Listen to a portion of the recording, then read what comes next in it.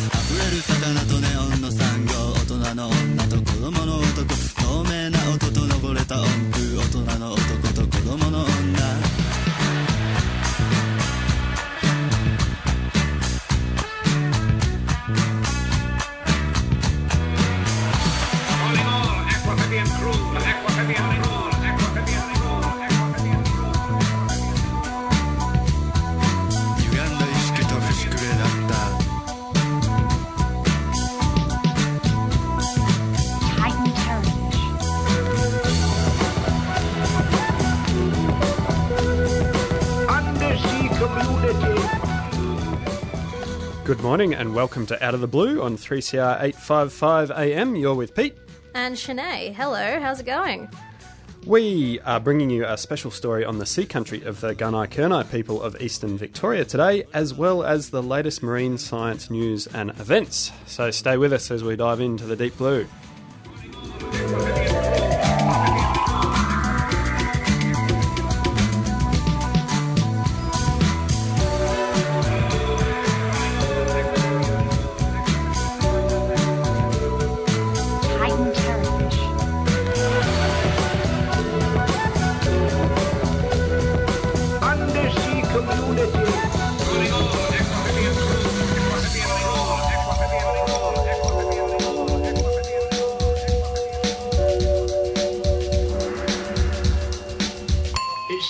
Anemone cocktail followed by oyster liqueurs.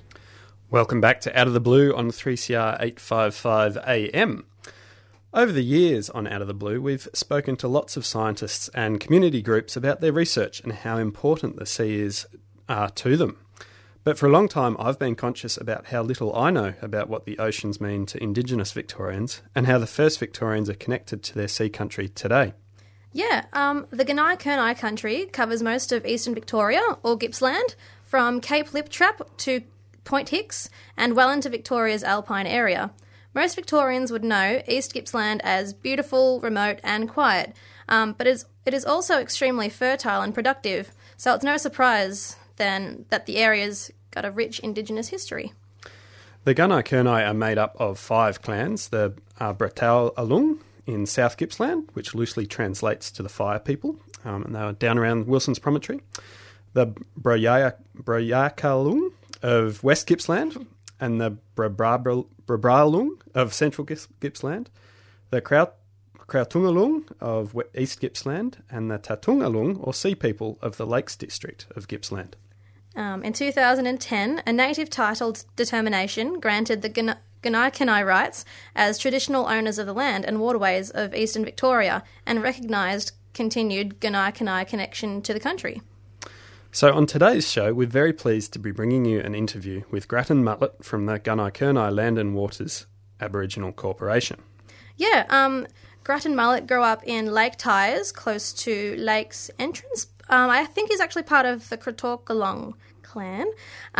He was employed as the cultural officer and manager of the cultural business at the Gippsland and East Gippsland Aboriginal Cooperative, but has also been the chair of the East Gippsland Aboriginal Community Development Employment Program, as well as various other positions around Gippsland.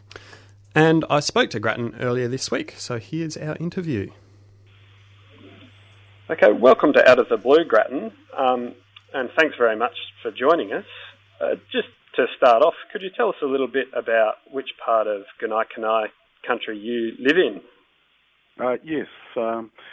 I live in a town called Bruthen, which is about 20 kilometres sort of north of Bairnsdale, and we're basically at the foothills of the Great Dividing Range, which is the gateway to the Alpine ski country.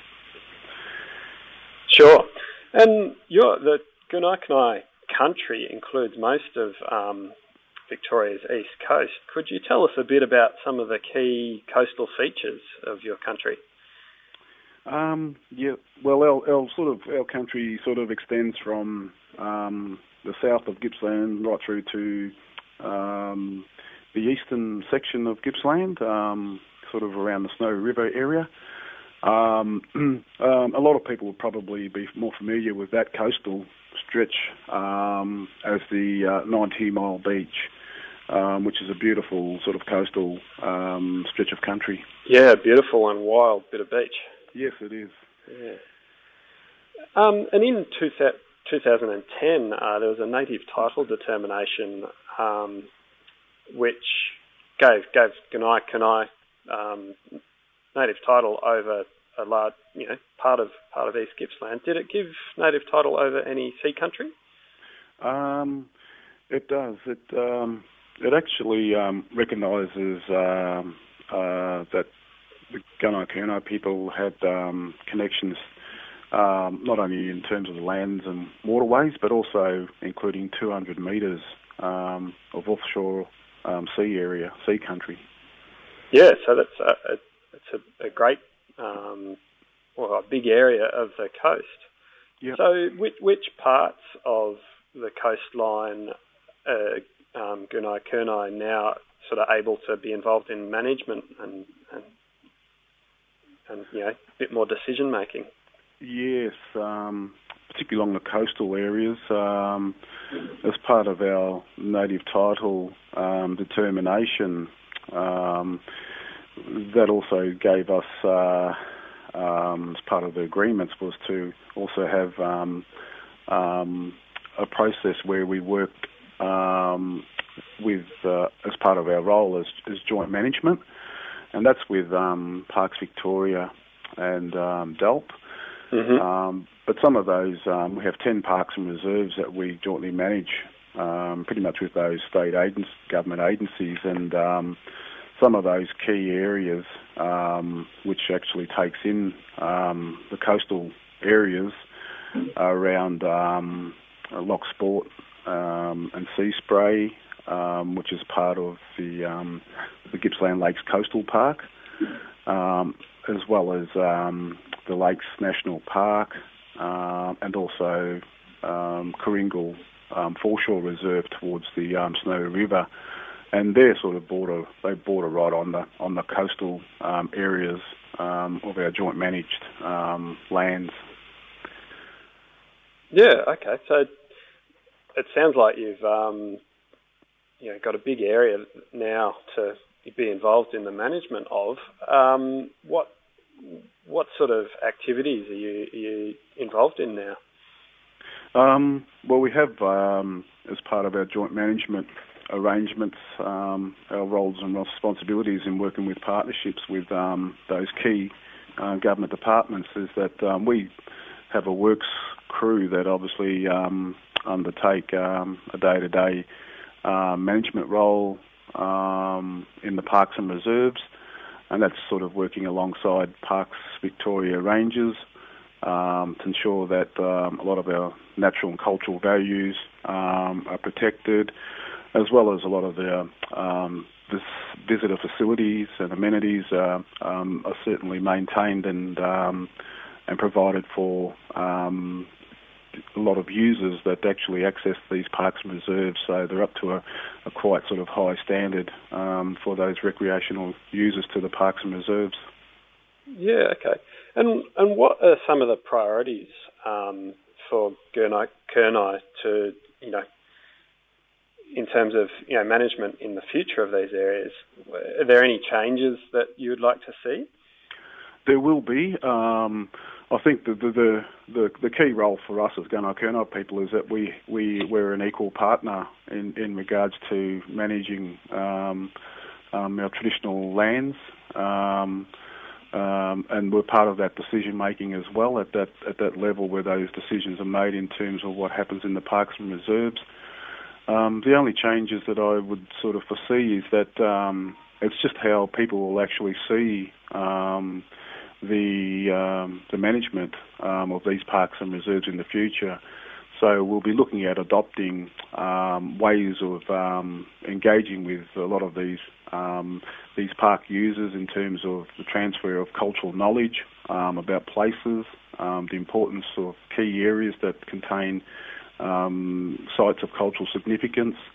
So it's about raising the awareness of us as Gunai Kurnai people and our connections and relationships with these places that we currently have under joint management. Yeah, okay. Well, I'd like to ask a bit about just some of the relationships your people have these days. I mean, apart from the hard work involved in managing these areas, in what ways are Gunai Kurnai people connected to these areas these days? Yes. So we obviously see the whole of the landscape as one big cultural landscape, different to how people would see it through their eyes today.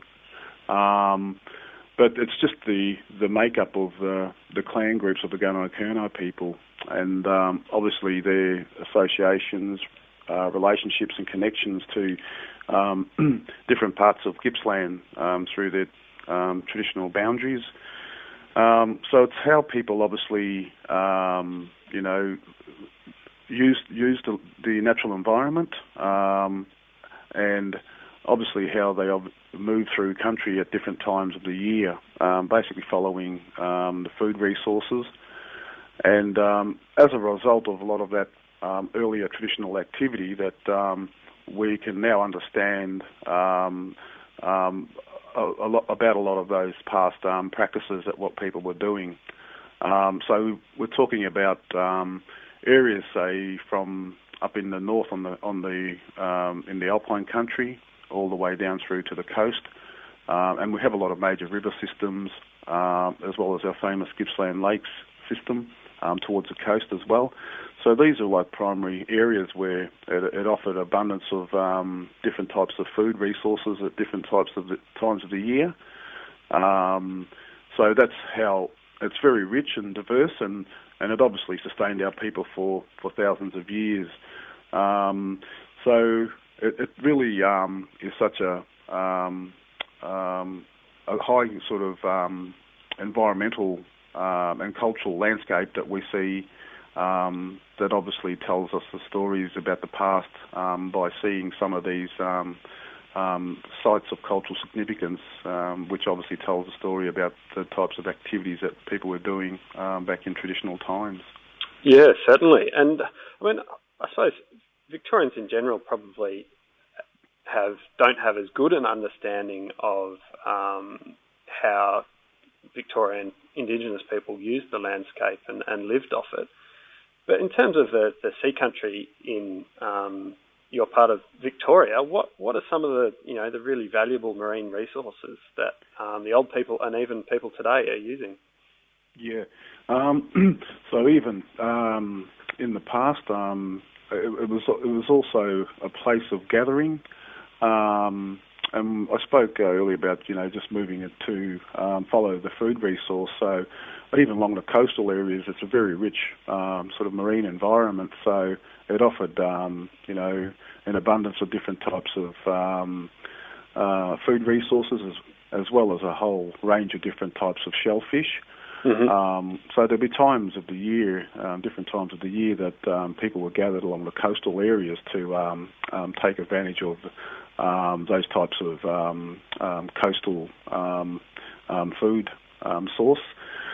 And as a result, today that we have, there's a whole range of types of different types of Aboriginal sites, ranging from right along the coast that is built up of a lot of shellfish material, as well as charcoal remnants and remains.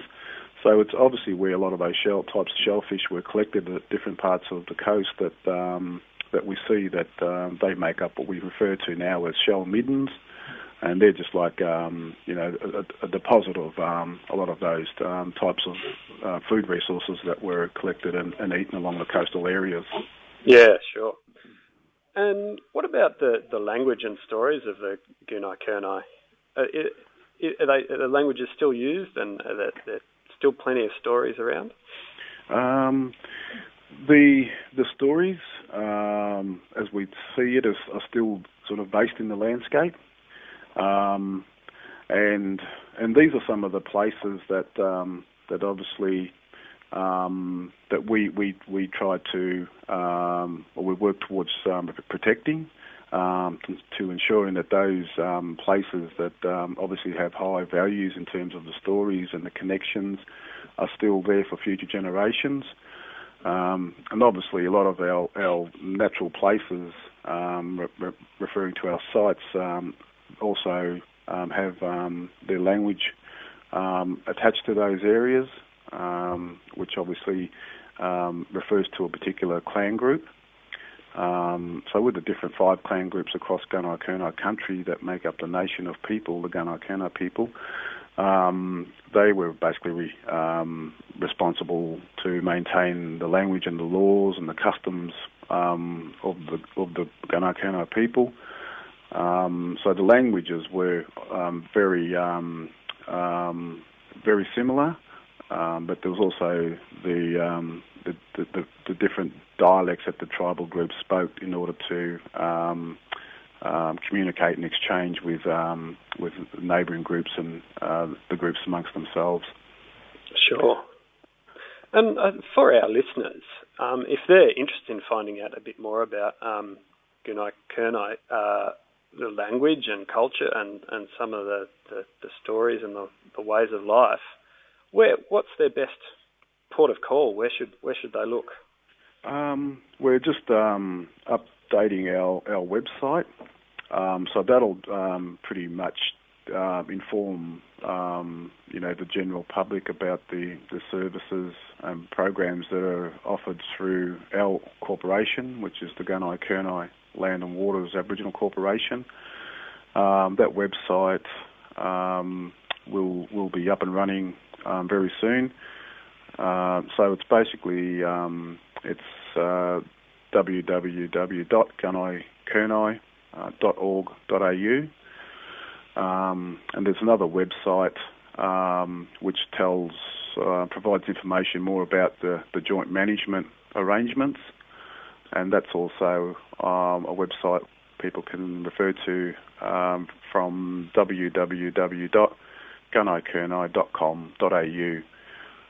So they're the 2 sort of main websites that obviously people can get on and just looking at the what Gunai Kurnai people are about, and I guess the role that we play in land management and also natural resource management, and basically just working on country and caring for country, which is a part of our sort of aspirations, working towards the future. Fantastic. All right, well, we'll make sure that we post those links up on our Facebook page and on our website so that people can follow them up if they want to. And thank you very much for joining us today on Out of the Blue. Wish you all the best with the work that Gunai Kurnai are doing. Yep. And, hopefully might be able to hear a bit more about it down the track. Oh, absolutely. Thanks for your time. It's been a pleasure talking to you, Pete. Okay, thank you, Grant. Born Mara, born in Mara, born in Mara, born in Mara.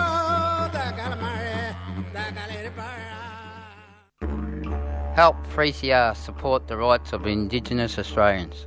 They mean to save our culture and save our dreams, our footprints, dreams, our songline, and keep our culture going strong. Of course, a lot of the Aboriginals, having been stolen, were put into state care, and also others recognition of what our people have been through in the last 200 years, the recognition of our culture in the last 40,000 years, and the recognition of where we are heading into the future. Welcome to Survival Day, Invasion Day. 223 years ago, the white man landed on our shores. Subscribe to 3CR and help keep Indigenous voices on air. Call us on 94198377 or visit 3cr.org.au. Subscribe now.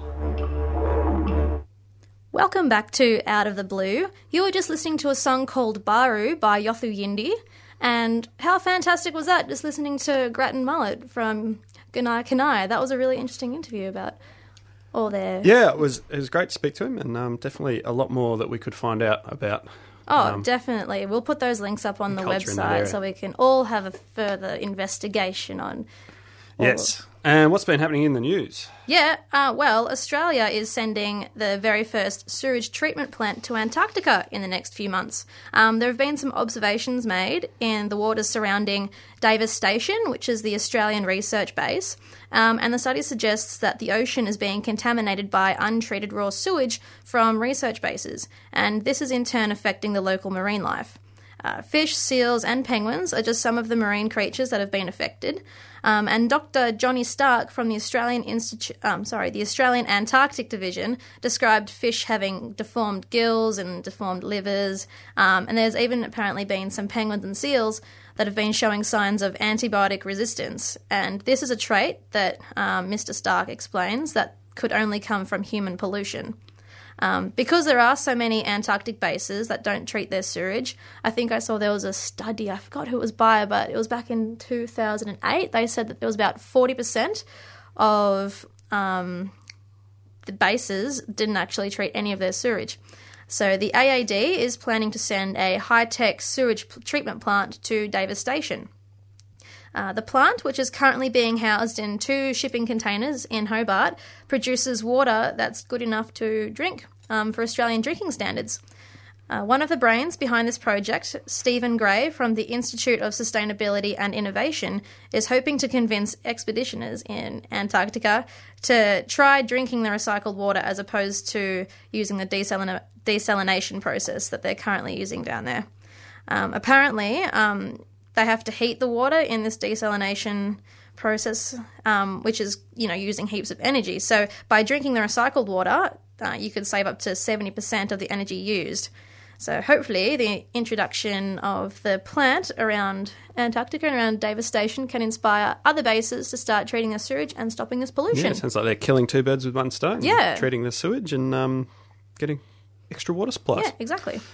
What about you? Have you got any news stories for the week, Pete? I do. There's a couple of interesting ones that popped up. There was an accidental discovery of a very big sponge. The United States National Ocean and Atmospheric Administration accidentally discovered what they think might be the biggest sea sponge ever seen. Researchers were surveying deep water corals off Hawaii using remotely operated vehicles or ROVs. And while manoeuvring between taking photos of corals, an enormous sponge the size of a small van appeared in the ROV's camera. Yeah, apparently they just turned around and they just see this huge...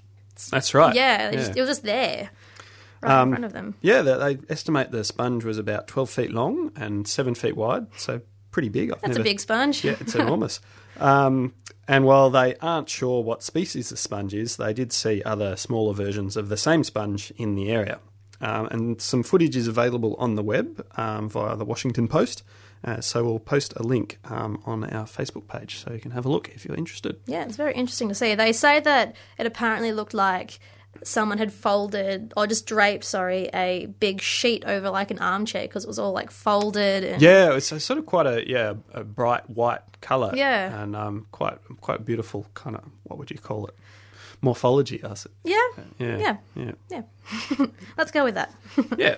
What else have we got?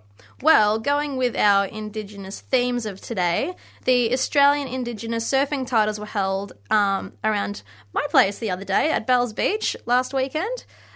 This was the 5th year that Surfing Victoria held the competition since the rebirth of it back in 2012. Russell Maloney from the Central Coast of New South Wales took out the title.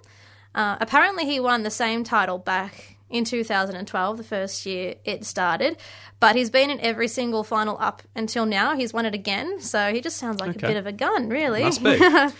Apparently the day saw a perfect 2 to 3 foot swell at Bells. Oh, wow. Yeah. Nice. That sounds pretty good, doesn't it? Scott Winch was placed second, and Robbie Page was in third, and then Alan Campbell was in fourth position. Summer Simon from Port Kembla in New South Wales took out her second consecutive Open women's title, and Tom Avery from Lismore in New South Wales took out the inaugural longboard division as well. Brilliant. So, yeah. Yeah, it sounds like they had great waves and yeah, great contestants. You didn't have a chance to go down and see any of it? No, it was over last weekend, and unfortunately I'm working in hospitality and weekends where I make my money, so... fair enough. Yeah. Oh, well. What about you? Is there any other news that you've got this week? There's an interesting little study by Macquarie University released this week, which has shown that Port Jackson sharks have quite different individual personalities. Port Jackson sharks are bottom dwellers who mostly forage over sandy seabed for shellfish. They don't have teeth as such, but strong jaws and tiny, rough teeth for grinding up their shellfish prey. And they're a common sight in Port Phillip Bay, and you can often see them dozing under rock ledges. They're pretty funny. They are. They're cute little They sharks. are so cute, aren't they? They're beautiful looking. The study used what they call a standard boldness assay, or a boldness test, where they put the sharks in stressful or unfamiliar situations and measured how long it took different sharks to sort of regain their composure or explore their new surroundings.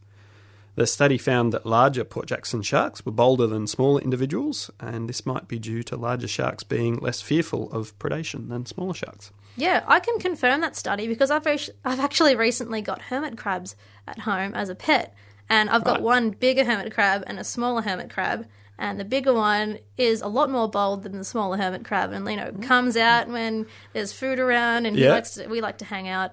We're friends. But the other one, the smaller one, doesn't want a bar of me. Not so good. Yeah. All right. Brilliant. Well, you should write the numbers down and publish the study. I should, shouldn't I? Okay. Well, we better wrap up because Sally with Out of the Pan is coming up very soon. Thanks for joining us on Out of the Blue today. Thanks for coming up all the way from Torquay, Sinead. Oh, no dramas, guys. It was a pleasure to be here. And we will be back next week with more Out of the Blue. Jump on our Facebook page if you want to check out some links from today's show.